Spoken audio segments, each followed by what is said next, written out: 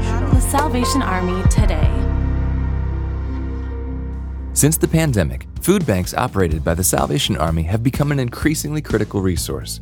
Before the pandemic, the Salvation Army in Saskatchewan, Canada, provided food hampers to about 10 clients a day. Now, with the rise of food costs, they have been serving up to 25 per day.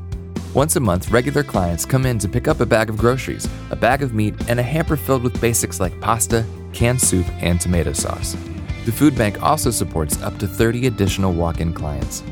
In addition to food, they always ask their regular clients, is there anything else you need? Because the food banks also provide shampoo, deodorant, laundry soap, dish soap, and so much more. Maria Kolbaba, a volunteer for the Salvation Army, says, I really want to thank our donors for making this food bank possible. She adds, I hope they never get tired of helping us keep it open so we can continue serving our neighbors in need.